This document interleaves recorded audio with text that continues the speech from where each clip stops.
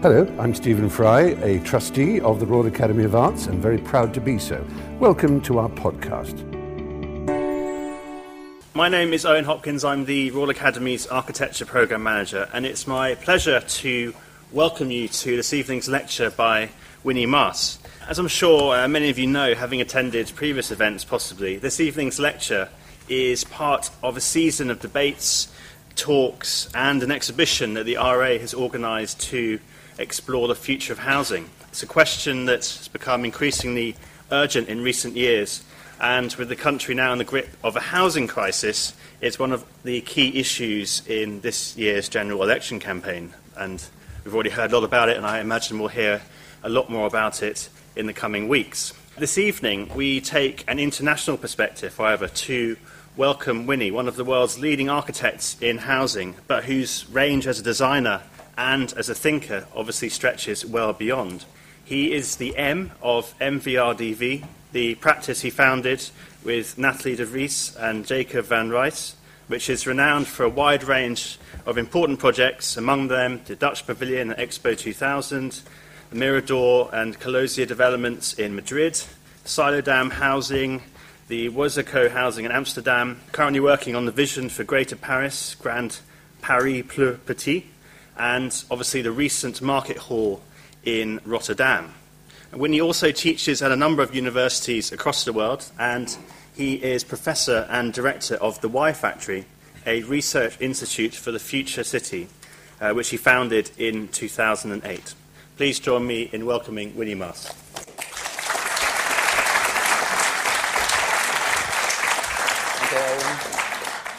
Thank you for inviting me here. Your future of housing is, of course, also my concern. And I hope that during these lectures and all your meetings that you have, that you find a way to escape from some of your hermeticness that housing is facing. Working in Hong Kong, which is based, for instance, on Anglo-Saxon rules, I only need to force sometimes to escape from that. And I imagine that when I would work here, that I would face that element very much.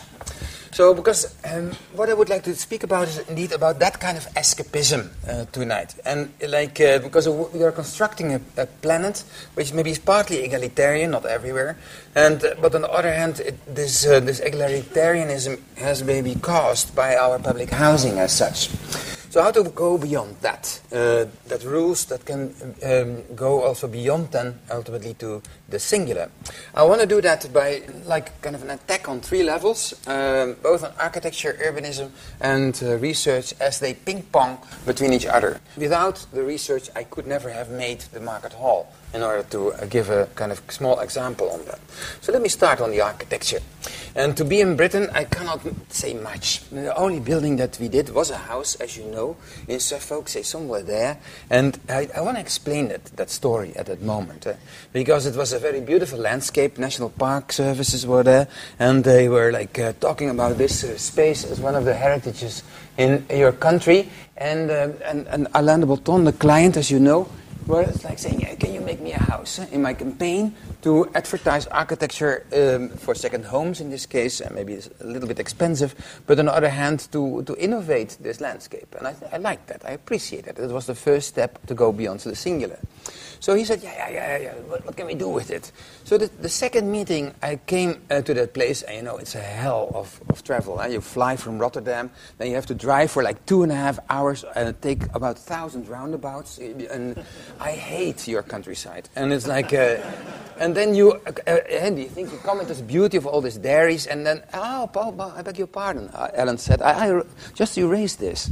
And why? Yeah, I thought it was too vulnerable. I said, my God, man, how can you do that? Because the National Park Services will kill you if you try. No, maybe you can give me a new barn. I said, no, do I have to drive again on this kind of highways to make you a new barn?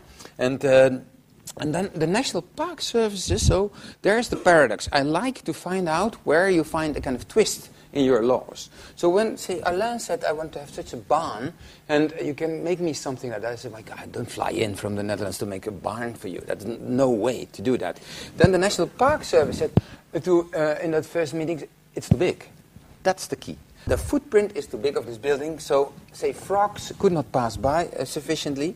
So, and this was helping in lot, because then we say, okay, then here you see how the footprint reduces, and more, and that's then, wow, that's a building that is now in the end there, but before it was there, say, Alain said, I cannot come bring this on the market. Say, such a kind of balancing barn that is beyond the message that I want to give. So I said, okay, then I drop it, and then you take it from there. This is even worse, he said, and it's like some Dutch bombardment that is not a thing to rent, and that helped in the end to bring it back. So thanks, National Park Service, is one of your rules, meet to this kind of to this house. Of course, it's a house. And you see that, say, that game, that discussion that we have before it came back and made this kind of element.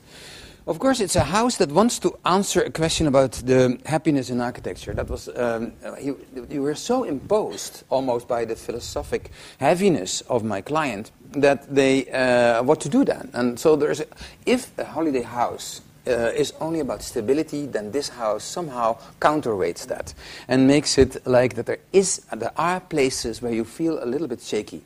Now, your health and safety requirements don't allow for that movement. While I could do that in the Netherlands with boxes that hang and you come in and you jump on the house and every time, here we couldn't. The swing was the key in the end. To explain, maybe you have heard that story, but in a way, so we made a stable thing, and the beautiful engineer we had on board, she made then the calculation so precise that when someone is on the swing, then the house starts to move.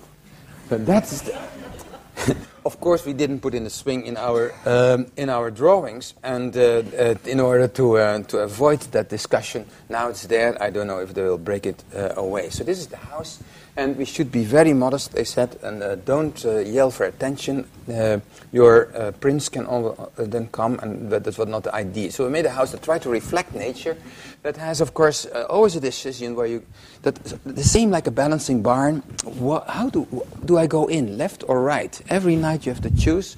So, or you go in that way immediately into the kitchen and find your friends there, or go into the corridor and escape directly along a sequence of rooms. And I point you at that elements over there, because there's certain kind of heaviness in this, which I like. So also that was like, because the style should be antique country British. Okay, how to do that? And so the steel structure helped a lot to make that ultimately there.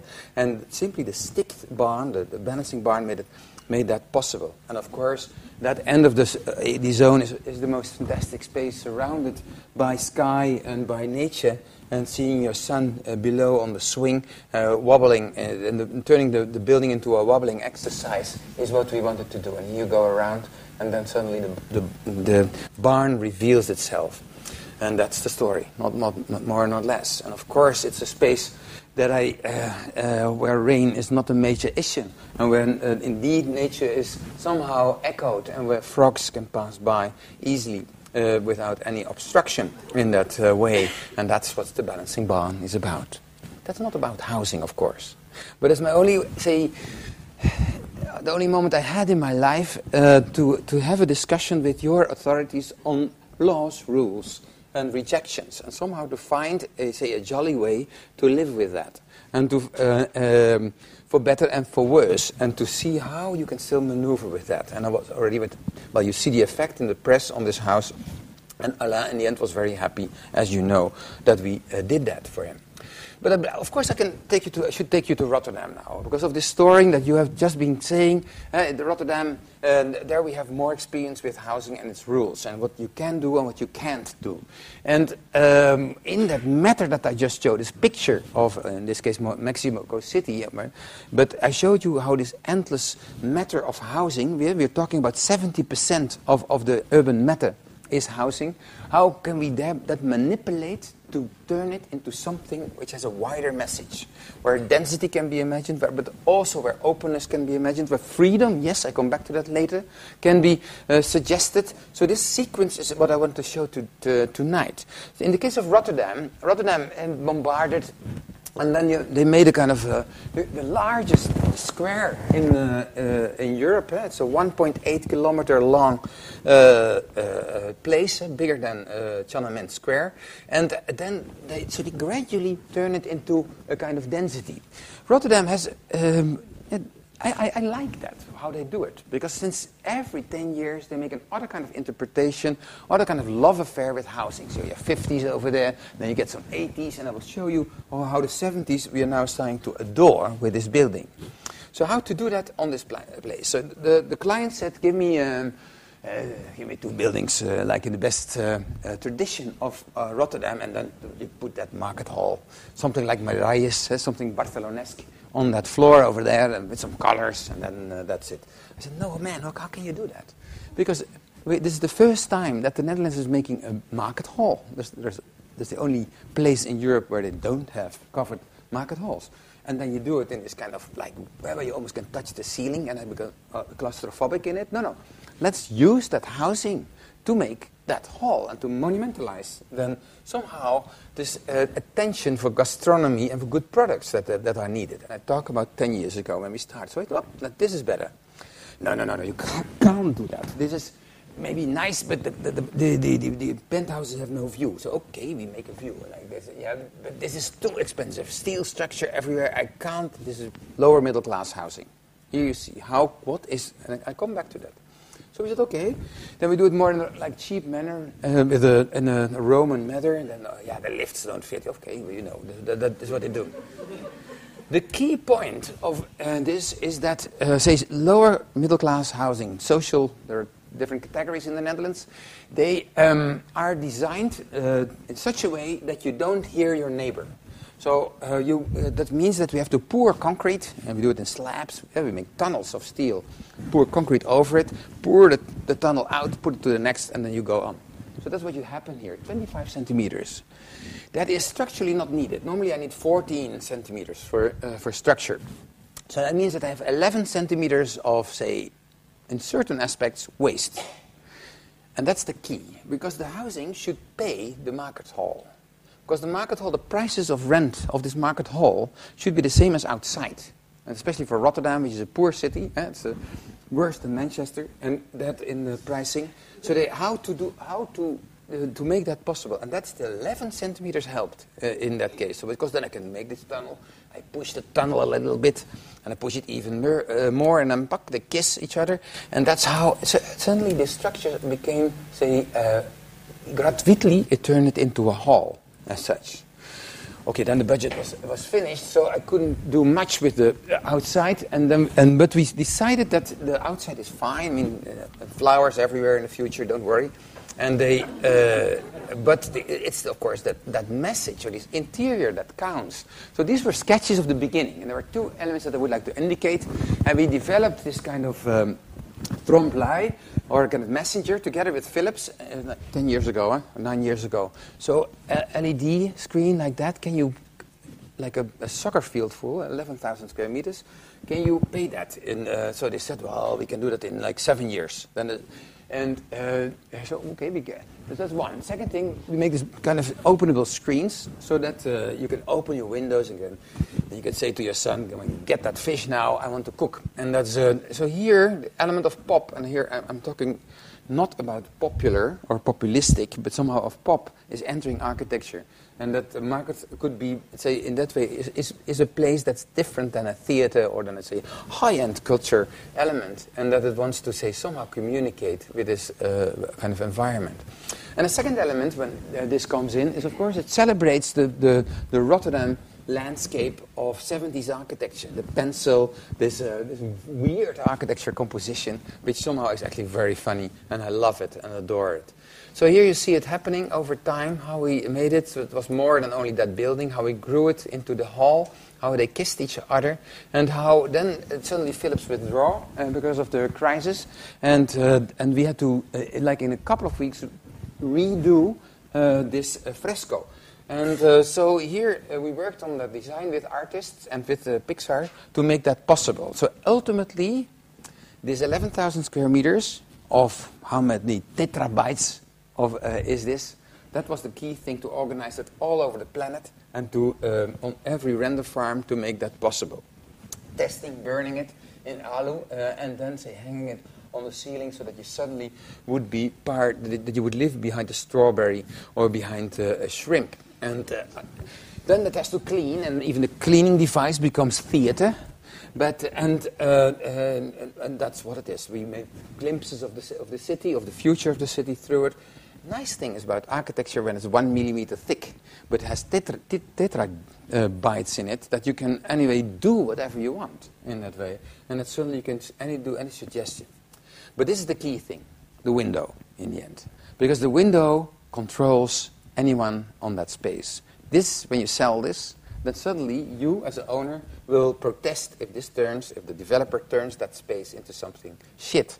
So that is and this we had to fight for a lot. This is impossible in your laws, in your public housing rules, because how thick should that layer be? And what is the fireman doing with that? And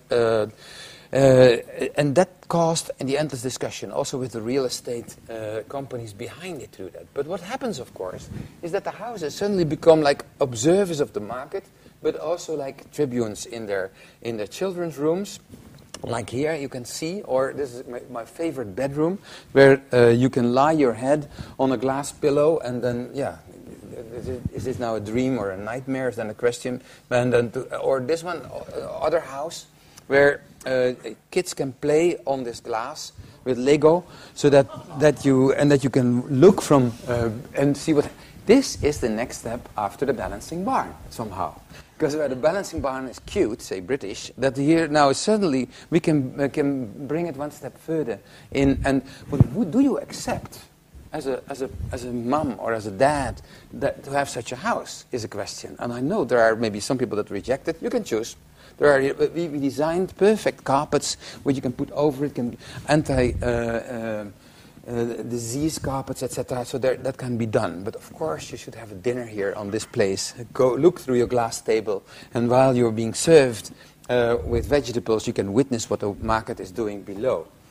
So that's what during construction, every place is trying to witness that market, and that's what it then is. And then we end this, it's simply a passage, a small passage. And we ended with some strings, hang some glass to it. That took some time to make that strings with this dimensions possible, and then things happen. And that as an architect is funny to witness, that I was not aware, honestly. Because we know that we want to play like star architects, and you have big mouths sometimes, but you don't know when you do something if it has. There is a risk in that way, and that's the nice part of architecture, to do that, and especially with housing. So, at the news reels, this started to happen, and they came and discussed it on the news, and they made these kind of estimates that due to this building, the number of tourists would go up from 350 to 400 annually. Okay, that's already something, and that way. So, and due to that, we could also, like in the New York Times guide and the Rough Guide and the other guides, they voted for this place, and suddenly Rotterdam appeared as number 10 in the cities over the world. Wow, that's cool that is happening. Then our queen wake up, and she said, "I want to visit this place," and so that's what happened at that moment, and we had a good laugh and with our persons, and then she opened the building, and she did it, of course, in a beautiful Cinderella-like manner. And they, I wish that Prince Charles would have opened the balancing barn, is what I said at that opening. And then we went, of course, into it, and then what is happening outside? That was, I think, the moment that I was touched even more than by our queen. Is that when it opened the doors, we had to close the doors in an hour. Because our fire calculations were not sufficient to house this, 15,000 people that were, or we calculated for 2,500 in that way. And we had to do, in 48 hours, a complete fire recoding in order to make then, again, this opening possible. And then, yes, now it's there. Also a nice one, Herman, maybe you know him, he's a very good cook, TV cook in the Netherlands, a good friend, and he's a bit rough, of course, and how to make it possible that blood goes over the tiles under kind of housing codes. That is new in that way. So here we had to prove it. Took us half a year to now they're blood-proof, the hall. So but this is, of course, the thing that I'm talking about. Only this 1 meter square of view along the houses where you can sleep next to the market hall and where you can witness what's going below and where you can each stand now on this and see what's happening over there. That is what the market hall actually in a way is. And it's more than a shed. And that touches somehow the emotions, I think. It's not only the fact that it's maybe slightly monumental and that it has this kind of grandeur, but on the other hand, these are housing, simply that do the work, and that is beyond, say, the architecture that's there. And as a side effect, because of these windows and because of this interior, I mean, even after market hours, say after 9 o'clock in the evening, it remains warm somehow. And we dream about Centre Pompidou effects, and many of our mayors say use a new museum or library for that, but in this case, simply social housing can also do the job in order to make here the space where people want to stay, and even if it's Rotterdam, they want to be outside in this moment, and that's, I think, I'm very happy about and also touched by that moment. And yes, then what happens now? This estimations of 50,000 extra tourists somehow has been changed. There are now about 4 million, so it's a million per month that visit the place. So it's busier than the Rijksmuseum and busier than Euro Disney, and which is a bit striking, and I hope that we can catch on with that element. Now let me bring back to because it took us 20 years to make the first, say, housing building in Rotterdam, and the mayor said always, yeah, it will come. But you need to have some experience, and so I show you the first experience with a house. This is why I show you. I will tell you later, because housing can help to do something more on that city. So here you see an existing building, and what we calculated, how can we extend that building with more infrastructure, with steel, with étanchéité, waterproofing, and then with houses in that way. So the price of that should be the same as the price to make a house in a suburb. It's basically the task. So ground price plus construction price should do that. That's the exercise that we tried to do. And the equation in the end is that we had to do it in prefab terms. And secondly, there are no details. No gutters, please, because it costs money. No chimneys, and that way.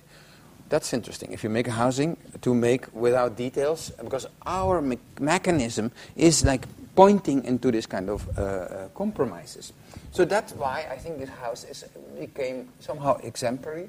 So this is in the middle of UNESCO area in Rotterdam, and it's somehow between, say, heaven and earth, and which here you see the infrastructure of this house, how it somehow has its different addresses with the people that live in it and that go around, and that want to live on that roof in the end, and that want to share this kind of, say, village feeling.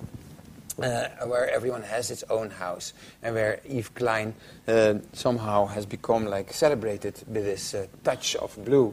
And so the discussion on this was at the same moment basically as the house, as the Balancing Barn. So also here when the approval came up, we'd say with only a number of the color. So there was no color rendering sometimes, and in order to get that through. And and that has been nicely awarded. And so somehow I think that's also the key issue of this house. Besides, it shows that with about 50 square meters, you can intensify the city. You can keep people in the city, and you can turn it into... So my favorite image is, I think, this. And it's a real, not a Photoshop element. And then when, say, this is Rotterdam, then we can do that. So the law has been changed in Rotterdam with this, and that in that way now you can build these things on the roof, which creates not only a new terrace on that place, but also like a giant amount of tax that can pay off now in the Rotterdam certain kind of other elements. So housing helps, is what I want to say. It has more elements than only itself. So here, how you can see it from any place in Rotterdam, how Google is quite okay at the moment with that way. So then we go on, because then what I wanted to say is that certain kind of, that you use housing to make, say, a better, say, environment, but also to make better possibilities. Later in Madrid, we made this tower, and that way was like trying to find out a way to come to use different neighborhoods with the streets in between, with different typologies, and so to go beyond that singular and to escape from the block regime that's there. It's a flipped block, you can say. So in between the neighborhoods, so here how we can walk up from the bottom to the top, and you meet people and you see this, and you end up with a soccer field that floats over the city, and that somehow reveals a kind of cohesion between these mini neighborhoods that is over there. So using again, like all this potential of these houses to celebrate somehow a kind of collective space, like in the market hall, was here addressed, and then turning also this kind of flatness of all these blocks in Madrid at one place into, say, an indication where intensification is, say, celebrated and can be found as such. How to go further is then the question, if you have done that with housing. And looking to these different experiences, I want to show you this project in Taipei, how we are now working on, say, a new type of housing, and it's a story that wants to engage people and to make a new, say, kind of block. And we were asked initially to think about the future of Taipei by, say, this Museum of Tomorrow, which celebrates with different people what should be the future of Taipei. Here in this case, making rice paddies, beautiful installation by an artist. And now our question, what should we do after they have done this 101 statement? I will come back to that, because ultimately we do in Jakarta now an answer to that. So this is our site, and you will see the changes in a minute. So what happens on that site is basically like the urban village. And it has a beauty. When you mix X-rays, then you see this kind of the blue houses everywhere, in orange in this case. Or you see a mixage that I didn't know before. You see a liberty that is maybe not completely regulated, but it has, that has an advantage to escape from the ordinary. And that at the moment that, well, you know this picture when people are like protesting in China on this kind of block attack that is surrounding them, and where every urban village is somehow disappearing. And that's the new architecture of Southeast Asia, and with all different architects, I think. And then where's architecture? Yeah, there's gold. So that's the issue. How can we escape from this monotony? Looking to people that somehow want to pick another kind of choice in that way, and how to get into a generation that somehow wants to be more on itself and wants to find out. So with a client, we were discussing, can we make such a house? Yeah, no problem. Can we also make such a house? How? Can we make a house with a tower? Can we do more like a hipster house, a twin set? Or can we imagine a factory-like thing? Or maybe a Catholic house? Or a house with or maybe a courtyard or a roundabout? And can we then imagine that also with different materials, different landscapes, and different, say, fences, and ultimately different sizes?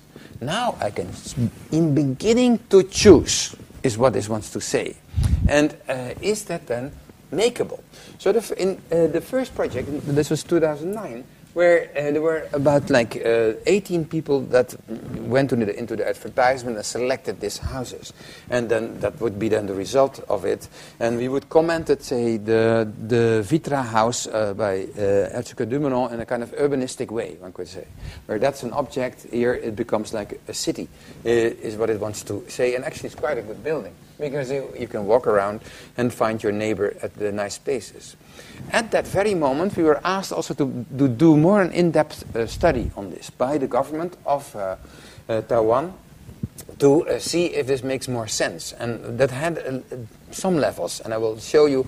So on one hand, we investigated that Taiwan was not the only place to do that. Happened also in Beijing, that same transformation in 10 years' time, or in Shanghai, how that was working, how in Seoul that's happening, and leading to this kind of landscapes.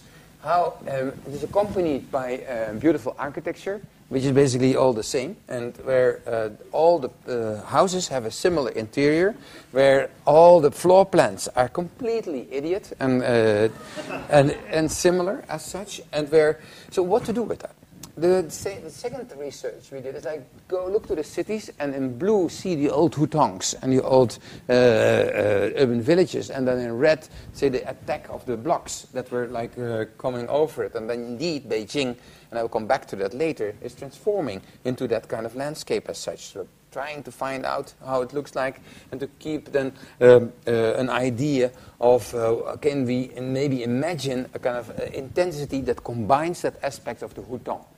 So we developed at that moment with IKEA this house maker where somehow you can, where it's like the kitchen maker, where you can say pop up things, and then you calculate how much that would cost. And then it questions, of course, how to position where there's this kind of house. So this is the village maker, how it is developed and how, say, your selected house, how you can say how much view you want to have, how much sunlight you want to have, and what kind of orientation. And the program calculates what in your given budget, what in red you cannot afford, and in green you might afford. And this, of course, goes together, this film doesn't work, a pity, with the kind of calculation, but I'll come back to it later anyway, with the calculation of the infrastructure that is needed. That gave such a success that now this is the mock-up for the housing that that will be constructed at that place. So about 100 units, and which is better for the client. And on the meantime, you see on the two sides the new blocks that came over there also. And I think this contrast in the end is what I somehow love. This is somehow, that project was a kind of, it gave an inspiration to Jakarta. So the current president and the former governor of Jakarta asked us somehow to work on a series of kampungs and to discuss with the kampungs, with the urban villages, how they could make, say, a better investment in that. It's a very complicated issue. Some of you know it, and what to do that. The beauty is it, and I think that's one of the elements that maybe you like, that some of these kampungs specialize. They organize their families in such a way that, for instance, like in this one, they grow plants, they grow soya. And which leads to complete other streets life that I could imagine. So with a new technology, we try to make now new kind of, say, extra balconies, new kind of mini markets, new kind of, say, walls that surround certain patios, and that encourage this kind of economy, and it brings extra, say, housing to it. And then maybe in the end you have a very fantastic, beautiful new kind of kampung at that moment. And this is completely different than say, Tomang, where the university would like to invade with a new kind of blocks, as you can see there on the back. So also with this university, we try to do this invasion now in such a way that they put the housing for students or their restaurant or their mini like in it, insert it, stack it on top of it, turn like a classroom again like this. A professor would be great to live in these places, and then in a couple of years, this is say the new University of Tomang that is over on that spot.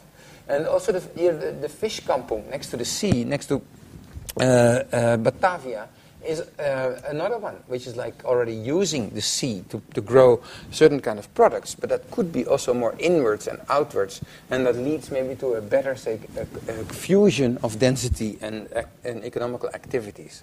And here you see maybe a way to deal with that matter, with that.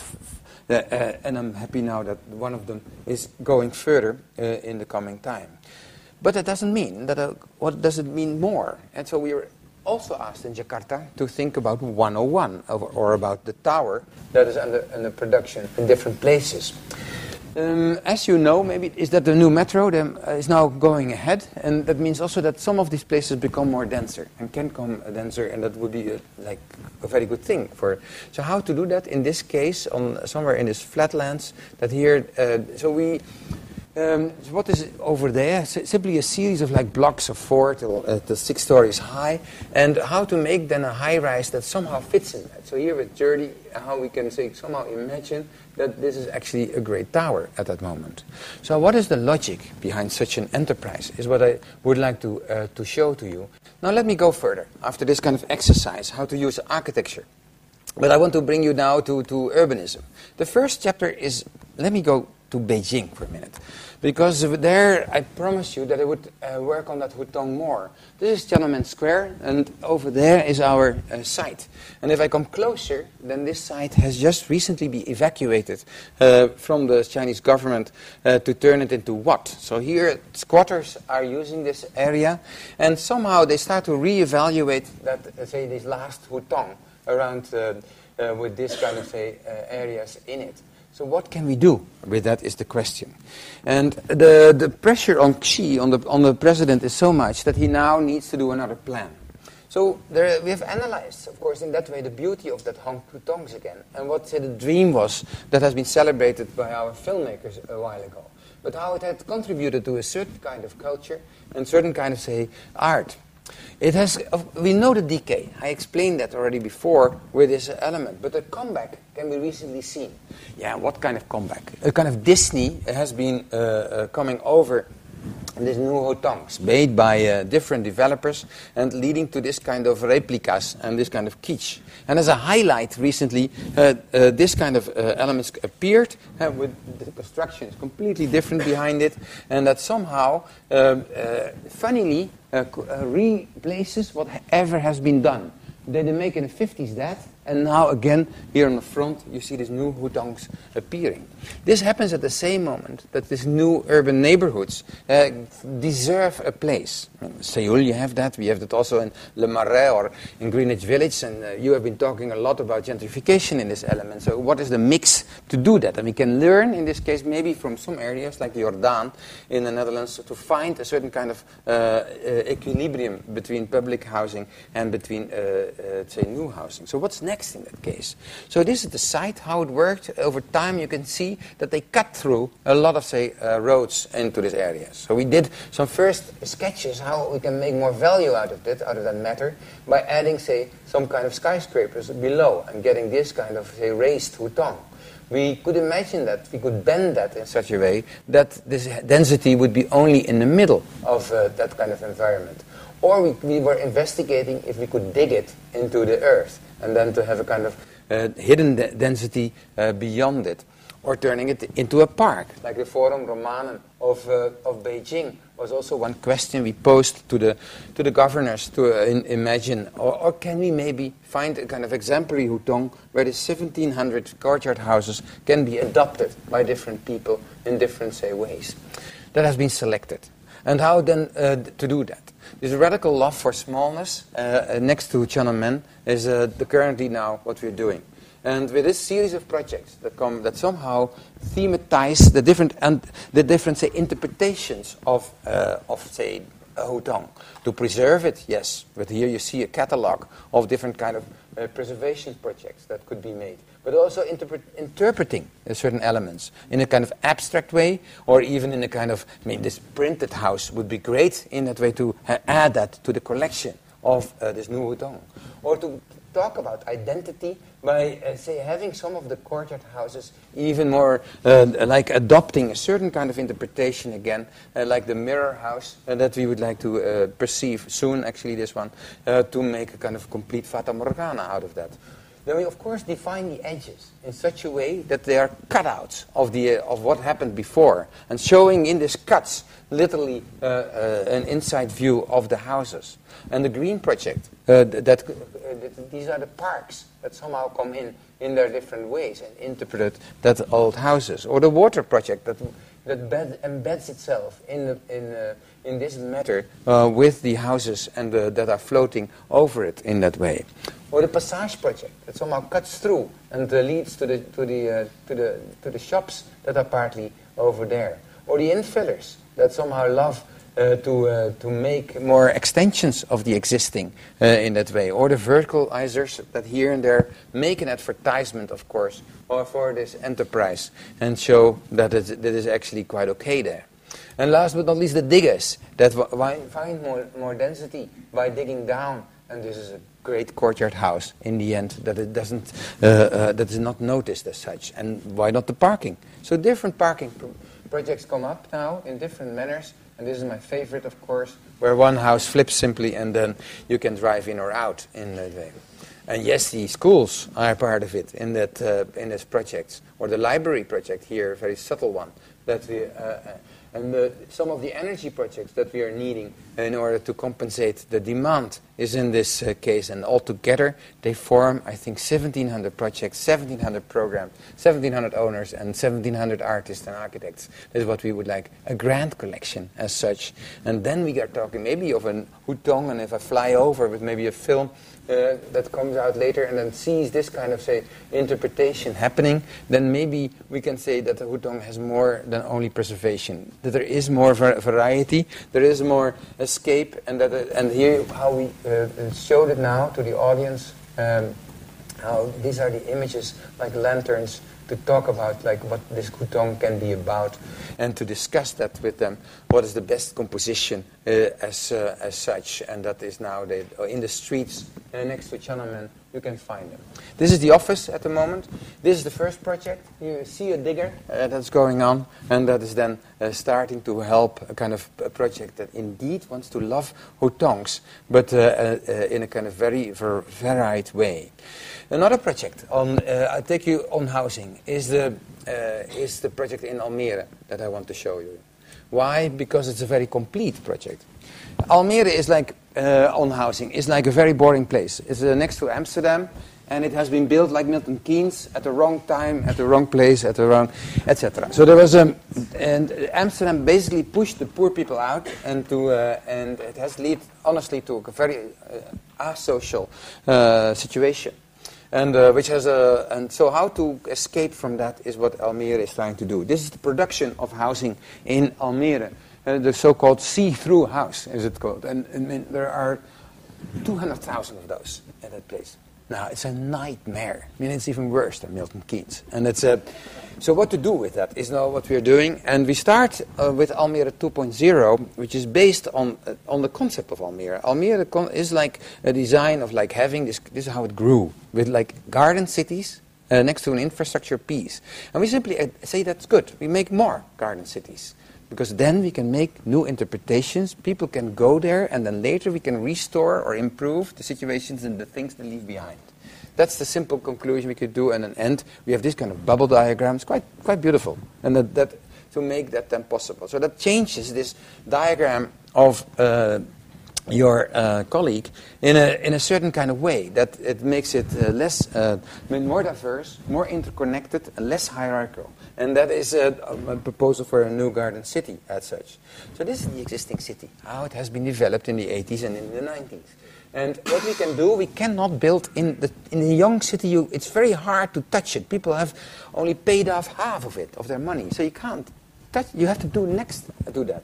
So we make this new metro line from there. It goes in between and then arranges 4 or 5 new garden cities. This is this new line that goes through it, and that makes it possible to do 5 adventures. So this is the lake between Amsterdam and Almere, and that's a very dirty lake. I mean, there's a mistake in the hydrology of that lake, and now it looks more like coffee than to pristine Croatian water. So what to do with that? That is the first garden city.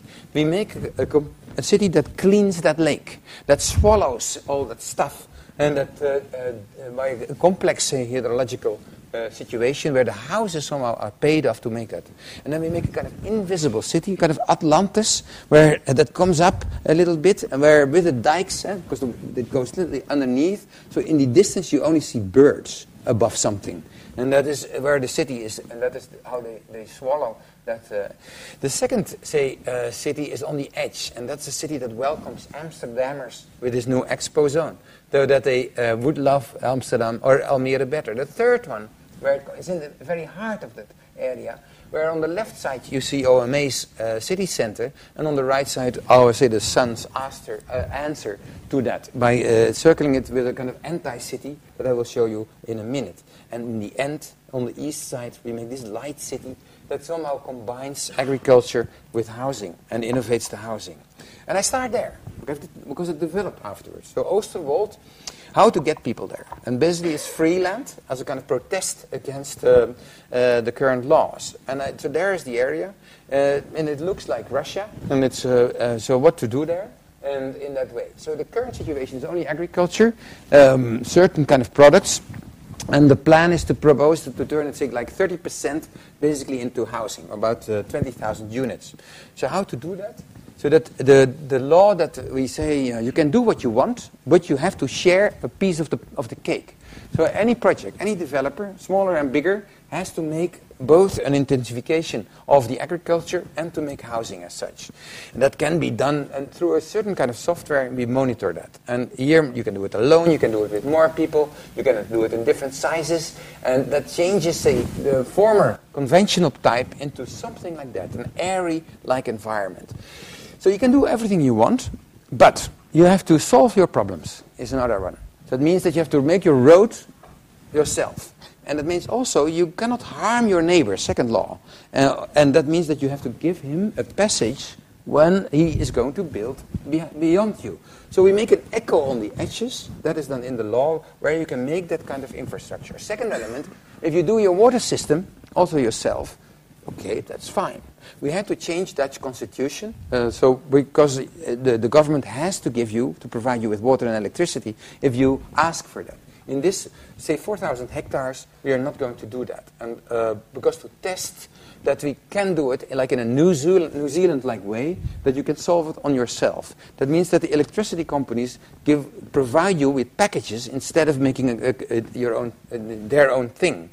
And that is now happening both with the water system and the electricity system. And then you can do what you want. This, or that, or that, or that. I mean, this Barbapapa, it can be beautiful. Or the stars, or this. So there is a collection of elements that we could imagine over there. And that somehow makes that...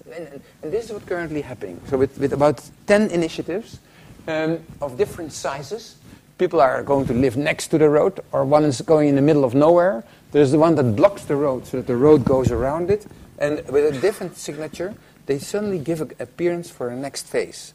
And then we are beyond the grid at that moment. We make an urbanism where the unexpectancy is like there, because you make that plot, and I go around you to go to you. That's what this urbanism wants to say, and this housing therefore turns it into a kind of insane amount, hopefully, of surprises, and to force that with that. So I faced that I have sometimes that we couldn't do it, and happily the minister accepted this kind of this special law somehow that we could do on that spot, and that is what we can do at that moment and turn it now gradually in this zone. And in the end of the year, you will see the first products happening, how that they react on each other, and that intrigues me.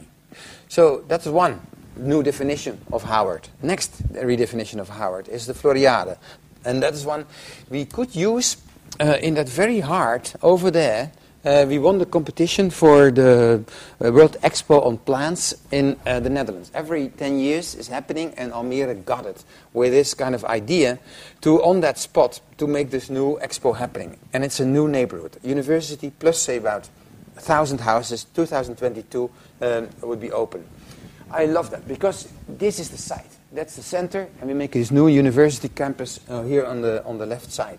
So if this is my perspective, I stand on this side and I look to Rem Koolhaas over there, then I'm inviting Rem, of course, to look in the future to my city in that respect, and to show what I can do with plants, basically.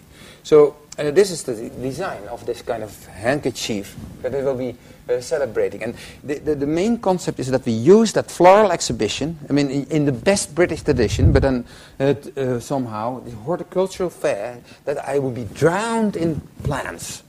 Everywhere. This is a building, I say. This is how to do that, and how to do that in that way. Or how this is a great market hall. This is a fantastic, say, university. This is the best, say, sports hall that we could imagine. So we could imagine that and there are techniques for that to do that. So this is the concept of every plot, to make a garden, one species, add a building, and add infrastructure to that. And then they glue together in this way, so that I can make a concert hall like that I can make an office like that, or a sports hall like that. These are the contradictions. So this is the best dancing place, of course, or how to sleep in green or bath in green. That's what we would like to do. 1,000 plots, and in that specific manner. Maybe comparable to Beijing somehow. but in a complete other kind of rhetorics and logic, and manipulate that, say, grid over, here it is, to bring it over the highway, drop it down, to connect all these pieces of the city and make a new, cut it out the existing, and then we have it, then that's it, not more, not less. And that's the plan of this mini city. And these are the inhabitants, what we start with. Right? If we go with Clematis, Erika, Cornus, these are the great guys that are going to live there. And so all the species that we need to, how to order that. So we do it from A to Z, from Azalea to Zenobia. And we have to put a hotel, of course, in the Jasmine section. So because then you can cover the hotel, and it can be a very bad hotel. I don't care, because architecture is not an issue. You go, it's going there, the Jasmine is over it. And then these are all the buildings that we are now making. This is the school that comes there, and one of the universities, and this is the skyline that we thus can make with all the inhabitants that are over there, that presents itself like this, on this dish over the city. And then we can, here you see the model, how it's appearing, and how we now orchestrate the coming years, this 1,000 lots, this 1,000 plants, and also the similar amount of... So it's nice to do, both in Beijing as in Almere, at the same moment, they say the similar technique, to find out how far can we go in that case, is what we are like celebrating in this exercise. I end today with research, of course, because that's we need endless research, and we can do projects, but somehow I do think that we have to be always ahead. And that we have to make a culture that wants to be ahead. And I'm happy that you in London do that also partly. But that is what we try to do, of course, in the Y Factory, in this place where we talk with students, where we produce, and where we talk with ministers and others, and where we produce books. So here, they're based on future cities. So basically think what a future city can be.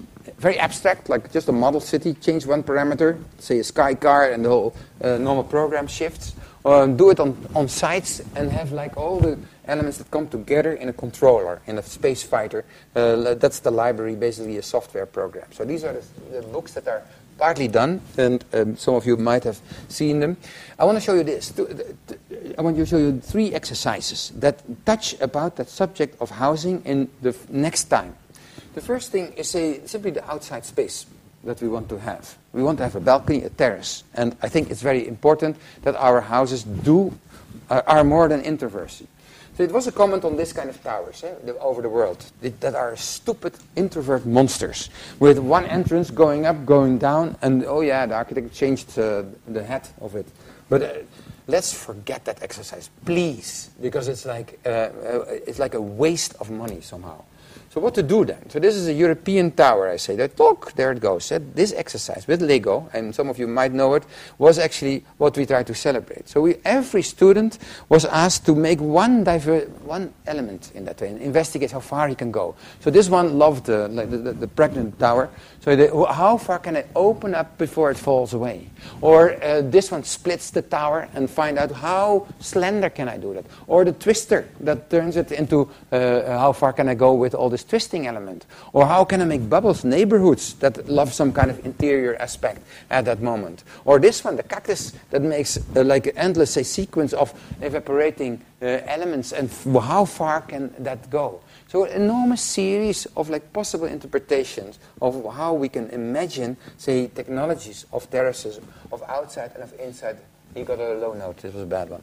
And is to have that basically done. So there were rows of investigations from nothing to maximum.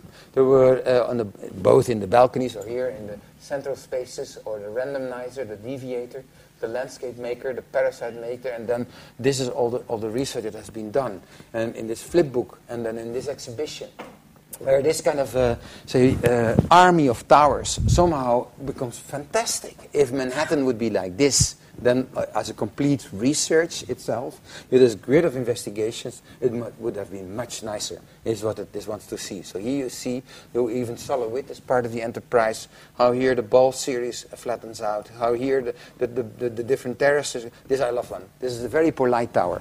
But basically it's, of course, like a terracing that brings you up and down and compensates itself in gravity as such. You will copy it, don't worry. And then here, the twister, the flocker, the Frank Lloyd Wright, and so there is these endless, say, sequences that people started to imagine. But what is next then, in that case? How to get that knowledge, this intuition, how to bring that, say, from post-scripting into pre-scripting, is basically how to learn from that. So that's what then happened in the next research. Imagine that you have certain factors, and for instance, in the stairs study, and then to see how can you connect different floors with what kind of logic, and how with fire logic, with all and using the houses like that. And that is what then, and with a certain kind of budget, you get actually a tower which is beautiful. It's better than Escher, and has this kind of collective space, and turns it into a collective enterprise to go from the bottom to the top. Something that I miss in these monsters in Dubai. So that's what it is. Or the landscape maker. There's also a very nice one. He started with simply with horizontal programs, say the houses, and then make this connection in a kind of a shell-like manner, so that you have like amphitheaters that connect that. And if you do that, wow, that's nice. These pockets. Somehow from pocket to pocket, I can go from the bottom to the top and see how everyone is kind of connected to this kind of pockets as such, and leading to this kind of tower. I would love to see that one. And this is nicer than that needle that you made here, or this Italian guy made. So that would be, hopefully, that you answer that you. So that's what you can do at that moment. But even with the combination of post-scripting and pre-scripting are different ways of then exercising on this issue of creating variety, but mastering also variety is what I would like to say. So this is what the students then have done and shifted around on the different exhibitions. Yeah, and of course now it's the next step. This is what we do now with the robots of the Gravity film, and they're left over. So now testing if we could do then basically replace the work of students. For every tower I need like 3 students working 3 weeks day and night. That's impossible. You know, immediately you would protest here in the UK. So that we do this testing act with Lego now. That the robot does the work in that enterprise. And what is then the work of our students? That's this. Rhino and Grasshopper, simple programs, simply master these robots now to get that done. Of course, this is a toy, or somehow, but it helps also to get knowledge on the correct position in our education, and it's the abstraction in the end that makes this possible. So that is like sequence of how to create more porosity in our environments, and then turn it into these new, say, livable areas where and scenograph basically this variety. Oh wait a minute, this I don't need to show. I will go you to the next one. This is called WeGo City, because you will see. And it's a project that started with ego, and if you give someone as much ego as possible, then at a certain moment he starts to love the neighbor. He needs the other one. If you become very selfish, I'm sure. So what is that moment that ego becomes WeGo? Is then the question in this city. So how to do that is basically, this is the first enterprise. At the common 6 months, you will see the next things that are, in this case, a certain kind of egos, say architects. There's a certain kind of possible clients, and that they have a certain kind of dream houses, these clients. So yeah, fine to do that. For instance, this laziest man has been very well investigated in his personality, in what his activities are, and then ultimately what his dream is. That is about this dude. And what that lead for kind of house he wishes to have. So that has been done, of course, with many kind of, say, possible lifestyles about the people that were there. Just based on internet research, how many, say, walkers are there, how many Parker boys are there, how many, say, housewives still exist, and how many dream houses then we can make. So that's one step number one. But what's next then in that ego? That's ego. You see, the nice thing comes when these egos are there. Then I start to put them in a box, in a slab. That's public housing laws. Huh? You put them as close as possible. And when the space becomes tighter, you start to fight with each other. That's like rat tests. So that I think is an intriguing one to test who will win and why he or she will win. So that how to imagine it. And so for the moment we have 4 game models that try to work on the different aspects of negotiation. So there's one on regulations, one on capital, one on phasing, and one on, say, fairness in that way. So the blind game is one of to do it. You don't know the one on the other, so how can you manipulate your beauty through that? Or the strategic ones, when you know the other one and you are going to negotiate in a very strategic way. Or the one that immediately calculates all the regulations, the automaton. So, and compensate, see when you are doing wrong or good in regulations time. And that's what we, at the moment, do. So here you see the blind game happening, how that, say, don't go into details, but these are ultimately the shots of some of these kind of games and lead to a composition. Well, or how the strategic game is done on certain kind of, say, parameters and lead to this kind of competition. Same people, same ideals, and how they appeared in time. How the automatons, so did that with their characteristics. The regulations are showed, of course, in the voxels that talk with each other, and that lead then to this kind of composition in time. Okay, well. So, and in the end, the other game, how that would say the capital, how money can and value can be part of that, and how that what is value in this case, and how to take to that is negotiated in this, say, exercise with this kind of elements in that way. And then, of course, we have to compare in that way. So the other element, I'll come back to that comparison. The second element we develop now that this another tool, the accessibility element, is added to that zone.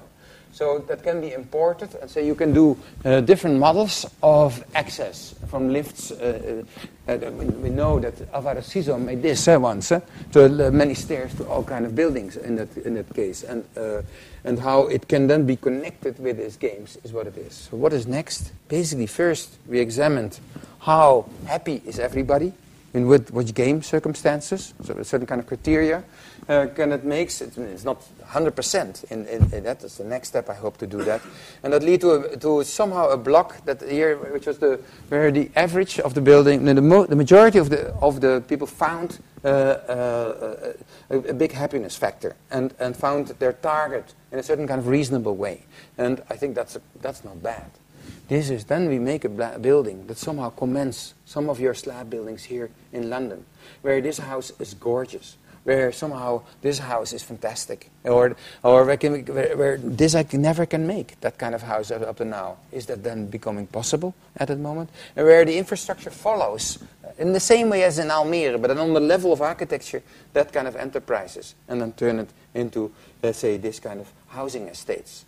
Like Pippi Langkous, would that be? Anywhere there's difference. And I'm intrigued. I want to know how the interior of this house is, because this is so curious. What he did versus this one. This encourages social interaction, is what I would say. And maybe isolation becomes a bit redundant in this case. And I'm happy now that some of the developers are sponsoring the next step in that way. So, and I end, of course, with a certain kind of sublimity on this issue, which is maybe the ultimate answer on my question. It's called Barbapapa. And Barbapapa is based on this material. With AkzoNobel, with BASF, you have this product where CHO molecules can transform and can become stiff or can become loose, which is fantastic. Like your heart, there's this heart products at the moment. So if you do that, then you can, of course, 1,000,000 times, then I can open up basins at that moment. I can wash my hands where I want. I can make any piece of furniture from any collection at the same spot. Look, there it comes. This is a film of 1.5 years ago, right? So it's very primitive in that way. Or I can open up windows where I want. That would be fantastic, no? To imagine that, then maybe what actually it's criticizing, and that calculation has just been done, is, say, our waste of space in that we are somehow facing. This is here with my wife. I'm watching television. She has a shower that takes, and then we do it together. It means that some of the spaces could shrink. How much could they shrink? And what do we actually in that space? We go to bed, we sleep, then we wake up again, brush our teeth, we have a breakfast, and then we go out. And the house can shrink, gone. Then we go to our office, one man at the moment, so it's a small office, but it grows in like 10 minutes because more people are coming in. And then suddenly it becomes a good office at that moment. And during the day, it moves again. I love flexibility, but we never have conquered the answer yet. So how to do that now with Barbapapa is, I think, my proposal. Of course, the interesting thing is what the neighbor is doing at the same moment. I tried to model that already a little bit with Ego City or in some of our building projects, but this one is more fundamental at that moment. And that kind of that radicality, that's what we need in order to progress. So you see what happens between the neighbors in this kind of model that the students have been doing. And which is, of course, very beautiful at the moment that say how to go or escape. Here you see a lift goes through. This lift is a beauty because it says something about that material. If you throw your kid in the IKEA bubble bath, and there's another kid already there, the other kid doesn't know it. Because the bubbles, they dampen out that movement. And that's, of course, an interesting factor, a little bit like the market hall. How the 11 centimeters somehow have helped, this in a more elaborate way, how this dampening out could create somehow a cohesion. So what is then next? If you have this kind of query about a material and a query about, about waste, and this exercise shows a little bit the next step, making questions to the industry, to AkzoNobel, to BASF. So here's a man, beautiful man, in the best Leni Riefenstahl tradition. How much does he need during his sleep? There's some oxygen in that way. So this is not a space, this is simply his halo, what's calculated. He wakes up, he stretches his arm, and like Charlie Chaplin's Modern Time, he's pushed up to wake up. So the students basically pose that question. How big should my sleeping space be? Then in the waking up space, of course, the next group of students start to show where shall I go to? Where can I maneuver myself? What is the identity? Where's my window? And secondly, how long do I keep my space behind? What is the memory of space? Is what these persons are doing. He looks up and poof, there it goes. And in order to investigate, these are slow motion films. And then he makes, of course, an opening act of the window. It's like Hermann Hertzberger that always open up the window. That's what this, of course, you can do with that material by programming it. I will come back to it. Don't worry. This is not science fiction, and that's in that way. So and then you continue. Every piece asks a question to the engineer, to this industry, and what it could do. So here it goes further, and in that way, and. My son is coming with his dog. He was and this questions, of course, pop that moment. How to make a material that opens itself, and the next group somehow was studying this kind of movement of water, so that it comes to any place in this peristalticness, that you can move and carry water or electricity to this kind of programmed molecules.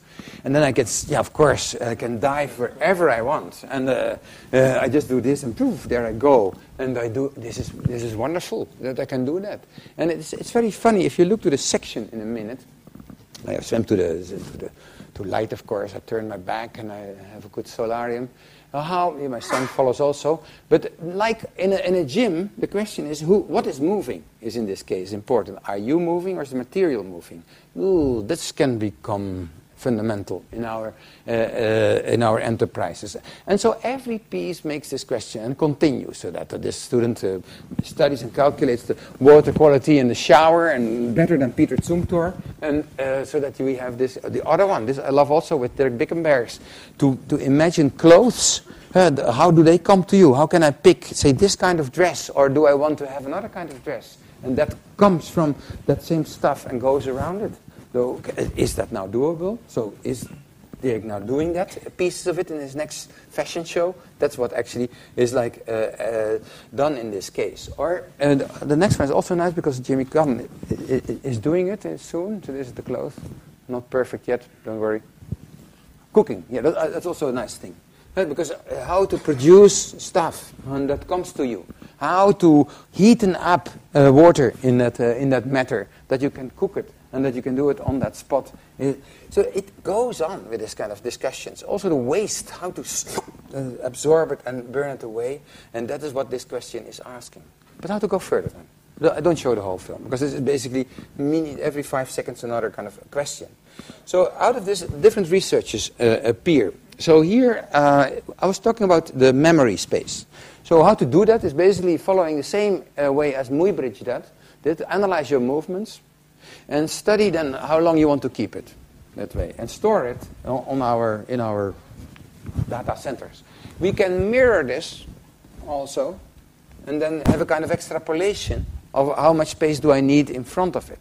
So this PhD was only about that. Only trying to endlessly making this movement and calculate them and turn this Muybridge into something like beautiful. And then this group, that now with Vitra, that is, let's make a test on that. How to do that? We can do it with molecules, very expensive. So of course, students and very young. But with chicken wire filth, and a programmable chicken wire, this is going to happen in this fall. That say one carpet can become, say, a table, can become, say, a couch, can become a sitting device, and how to program that and to make that.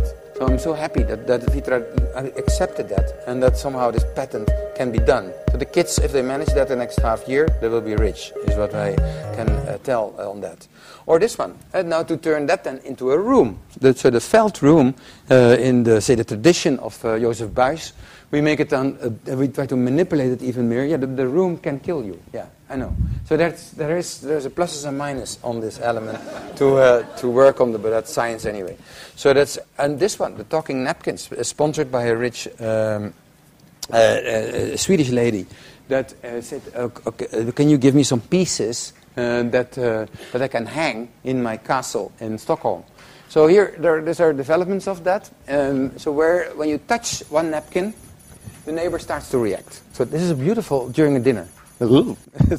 what is happening in that case? But this is tech that we need to do, how to test that. So the smallest piece, but more money I didn't have in the beginning, we could also test this kind of interactivity in that way. Or this one, the talking wall, is another one that she paid afterwards. And it's too long intro about the specs, but it's how to make then such a kind of prototype that now is hanging over there. So there are different tests of activating the current walls. Here the technology behind it. Very easy. But when you need thousands of them, then it's costly. Yeah? So this is the walls, the panels. A Greek guy. Wow, that's good. Then he starts to talk to the wall, and the wall deforms. And what kind of movement is then connected with that talking? Is the question that this project is trying to do. Yelling becomes even aggressive at that moment. So you have to be kind to your wall, is what it wants to test, and that's what this element wants to say. So this is not finished. I'm aware. This is right last week's what is happening. Piece by piece, trying to make such a kind of Barba Papa project as maybe a sublime answer about what I tried to say during the evening. From a building to a next building, from something which is which is stable and wants to deal with diversity in a concrete manner, to something where, well, if this would happen, then the whole world would turn into kind of Saint-Exupéry's Petit Prince at that moment. And then I'm not sure where architecture is. Then architecture is the knowledge within it, in that energy. And where somehow our cities are very strange, and they're zero with zero energy, and they're fantastic with maximum energy. And then I think our houses will completely change. And with that dream, with that sequence, I hope to give you some kind of contribution, but I guess on your very practical other talks that you might have in the coming days. I thank you very much for your attention.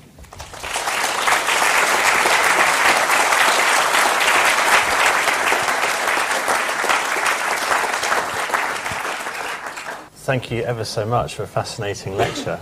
we have some time for questions. Do you have a tradition in discussing things, or is it like always Yes. silent? No? Although sometimes the first question Takes a while. Takes a while. You need the bottles or anything. So is there anyone brave enough to... Yes, here. Can I ask you for a few thoughts on the question of copying?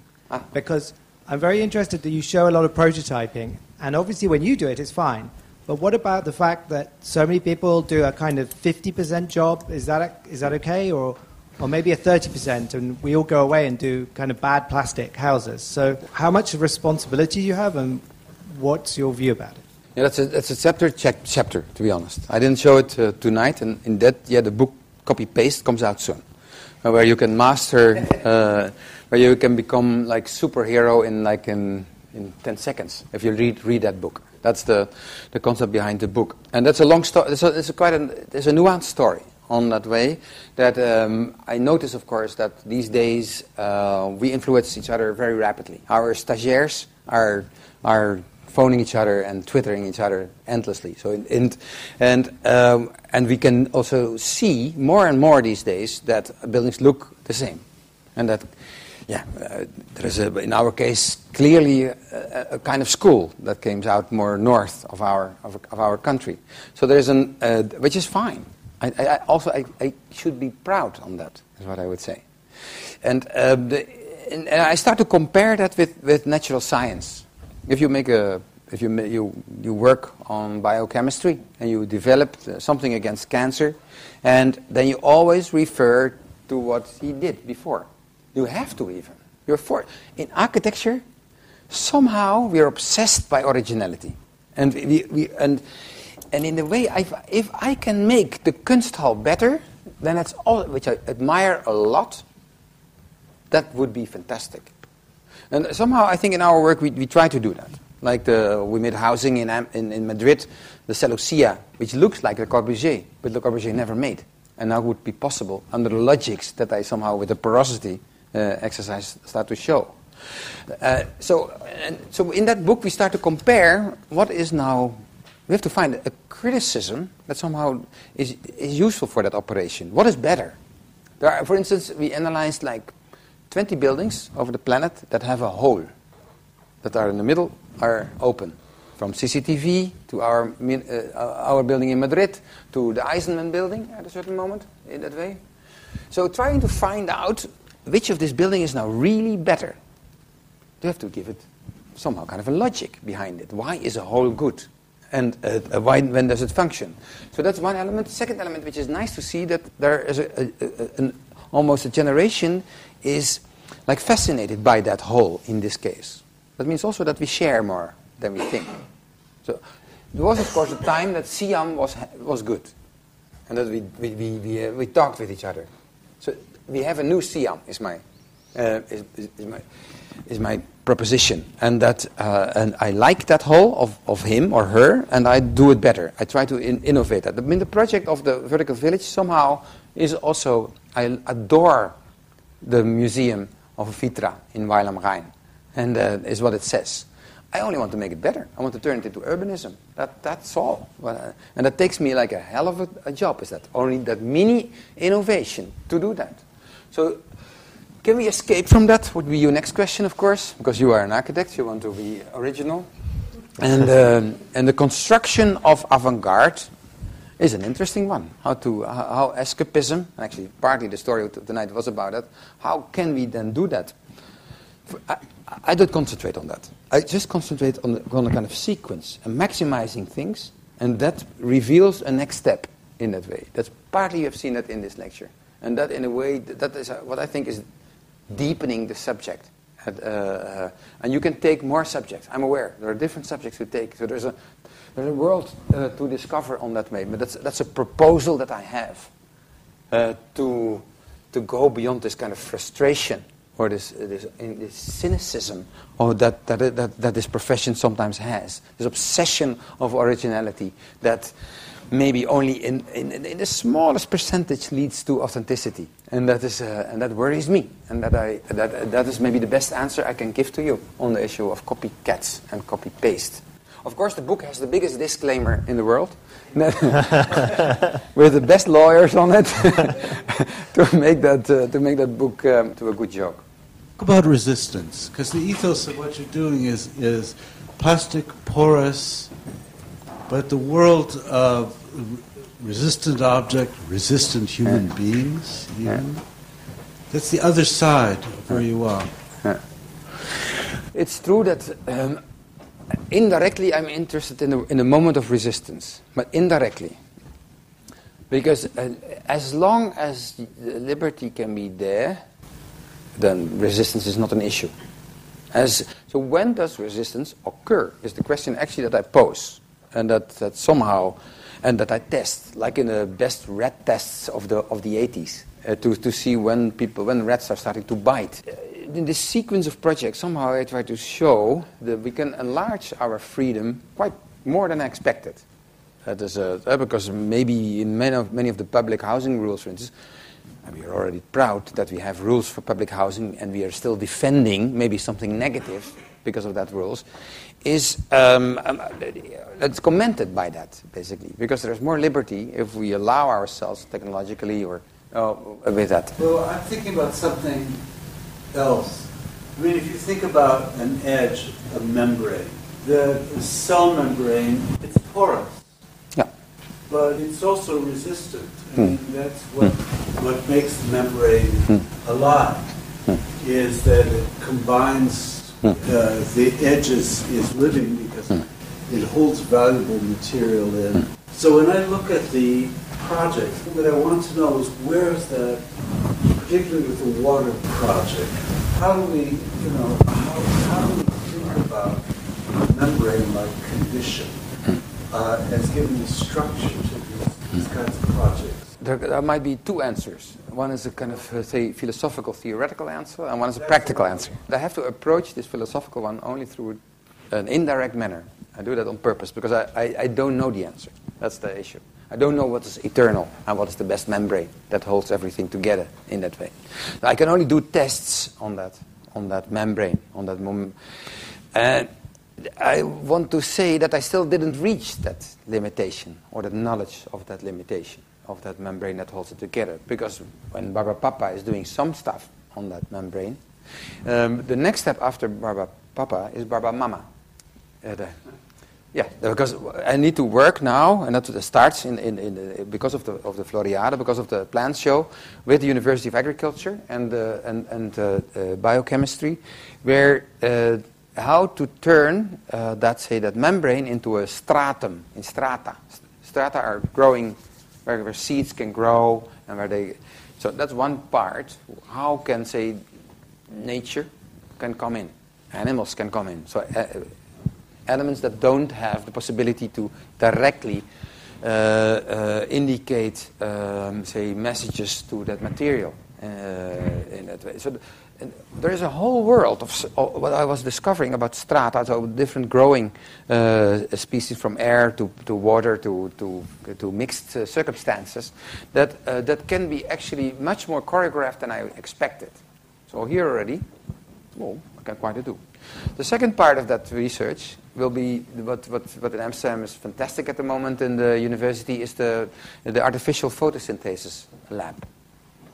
So here. Yeah. Wow. When that happens, pieces of that sequence, then I get another kind of world if I would do that. So the stratum, this is, I have to answer it in that way, because again there is more information in that binding material, as you say. So I'm fascinated by that.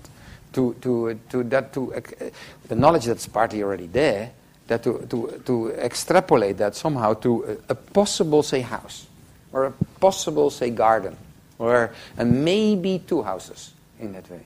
And the suggestion is clear. That's the philosophical component that we then touch. Because yes, if the city looks like that, then you ask indeed what is the boundary. But I could imagine also a memory project. Like, imagine that we have 100 people that grow each 100 years, build up a certain kind of memory and a desire of memory, what you want to keep, basically, in terms of space, in terms of... that could be fascinating, to build that model, to see how that would work in that way. I don't know. the clue. It's also a binding factor, the issue of memory in that way. If I would be a German architect, and coming from Berlin, say Kohlhoff, then I would maybe I would structure that in square solidity, and that's my proposal for that membrane that you said. I hate it. I'm sorry. I think we need at the moment anyway some architects, some like zones, and I think the Media Lab in Boston is doing that partly, is to touch that and to give a counterweight to that kind of considered stability that's over there.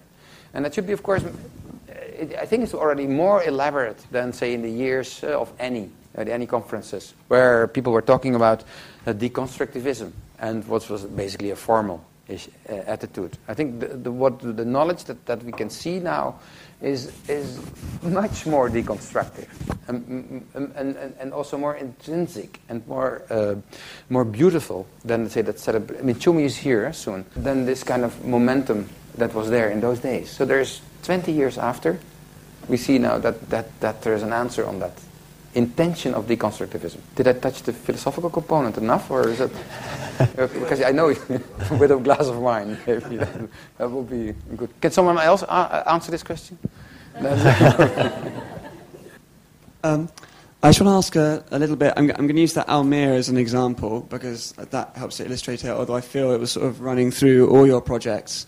This thing of you as an architect sort of empowering your citizens or your users to sort of go after what they want and negotiate between themselves, and then sort of a kind of really exciting design full of variety arises from that negotiation. What I'm a little bit wondering about, or sort of what I sometimes find myself as an architect, is how do you cope up with the sort of, what's your experience of the resistance to that? You know, the residents actually just wanting to live in a house that looks like the vernacular style, or the planners just feeling comfortable with Milton Keynes and wanting to repeat it again. How do you educate that, and how do you deal with it? Well, so I mean, it's of course true that you need different answers in that way. Your question is too big to do that, because the project in themselves just declare a kind of love affair with, and also I think a certain kind of respect for everybody that non-architects can be maybe as good as architects. That doesn't mean that I'm against specialism or about professionalism, because the question has been posed a lot. But you have to propose because I don't know it. That's fine. We can do it. But I notate a society which is much more clever and much more, and can speak better than say 30 years ago. So that feeds this project to. And other than yes, there are of course there's also resistance. I agree. People are getting fatigue. Choose for me is what can happen. That's also fine. Then we can do that. And take that opportunity as such. But even if you choose for him or her, he will say yes, no, I love it, I hate it. So there's a communication going on, maybe more in detail than maybe we have notated before in that way.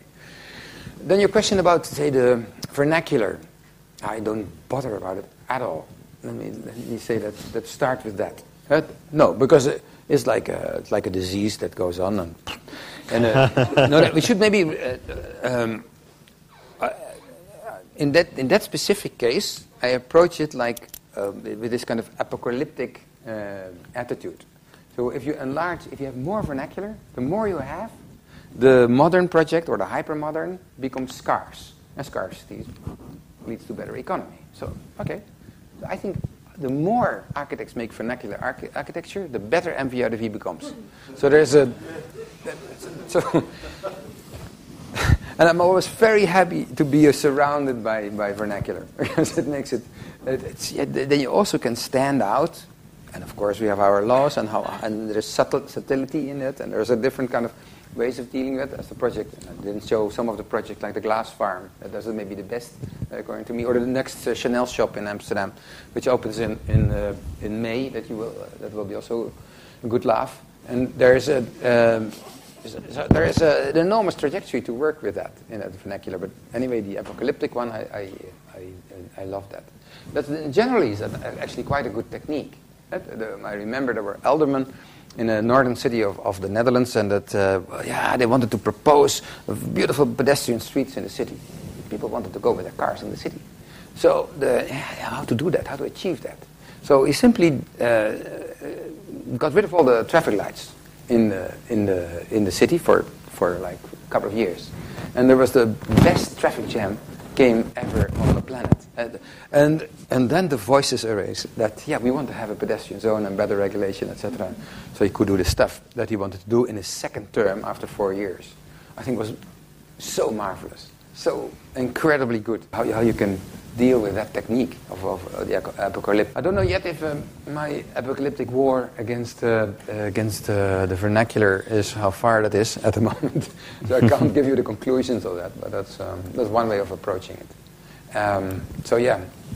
That's a bit the big ping pong game that we face. How to deal with that? Yeah, and maybe you take another position. Maybe you're in the vernacular, and which is fine. As I said now. Because it makes us happier. I admire how you work with different planning authorities to achieve innovation. Can you describe how it works in China and how in contrast to Rotterdam, and how you go against and how you persuade people that this could improve their communities? Well, China is very complicated. Let's start from there. And how to approach that, because their laws are indeed very stiff. And the planning authorities are still in charge, and even more than ever with the new president. So that's clear. So what you could do, what we try to do, somehow we are maybe more successful in the periphery of China, say Taiwan, Seoul, Indonesia, Bangkok, than in hardcore China. But that's fun. You can play, we can do there what you can't do. That's one of the elements to approach is Vietnam. It's coming up very beautifully. So that is, the second element is indeed to try, and then for better and for worse. And it deserves indeed maybe a certain kind of overview. That suggestion is correct. After all our experience, what did we achieve in that way? And to compare that also with the stories of others that did that for better and for worse. And are we ready for that? I mean, I would not do it market-wise. I should not do it yet. That's to give that criticism currently. But it's tough. I admit it is not always that dreamy as you think. Our museum in Hangzhou didn't go in the end because the planning authorities just didn't want it, and there was a change of power, and these balloons exploded. In the case of the library of Shenzhen, that starts construction soon. You will see it, and we have to live with a certain kind of results. So there are pieces in it that are nice, but not the completeness. It will be never a Swiss building in that respect. So also to live with what you can achieve. Also the CCTV building is a great sculpture, and in the interior, man, you don't want to be there. So that's not a problem because it has already given something. So that's the positive part that I would still, and that's what you can see that people want to have certain pieces already there, but in the tradition of say the perfect architect, that doesn't fit. Say the perfect Swiss, he cannot survive in that kind of conditions. Yeah, but you can do more here and there because of the quantity. There is somehow, because of the huge production, a lot of money goes out of the country. A lot of developers are in Soho doesn't invest anymore so much. So that's also you see, and they take you now with them to New York, to Europe, to build their things here or in Joburg. So it's an intriguing moment on how your question is beautiful to make a next step on that observation. What's happening with this huge production pot? I'm with the Hutong in Beijing. Yeah, I'm super proud also that's happening. I'm next to Tiananmen, and that this is for Xi now an answer to the wacky buildings that have been done before, almost like a Trojan horse in that way to work on that. That's beautiful. To go to the exhibition after the summer to see that first installations and the first buildings that are come down. Yeah, that's kind of dream. Well, how does that come? Yeah, maybe because of our study of the vertical village. That was first. Maybe because also other architects like Rem protested so much against it. So there is a culture of that. So there is a dialogue. That's what that project shows, for better and for worse. So the answer is not straight, I'm aware. Because I didn't construct that answer yet, or to make it concise. That's why I'm happy when you give this kind of questions maybe you have the same, Richard, that due to that you can get to the next project, the next answer to that. That's the best part of the dialogues. Maybe we should draw things to a close and continue the conversation over a drink. I'd really like to thank Winnie on behalf of the Royal Academy for a wonderful, really thought-provoking, wide-ranging lecture. It was a real pleasure to listen to. Thank you very much. And I'd also like to record the RA's gratitude to our two programme supporters this evening, the Drew Heinz Endowment for Architecture and Turkish Ceramics. And before we go for a drink, just a very quick plug for the next talk in this series. On the 13th of April, we will be debating the new realities of ownership brought about by the housing crisis with various speakers. There are just a few tickets available for that, so please do book very soon. But for the moment, please join me in thanking Winnie very much. Thank you.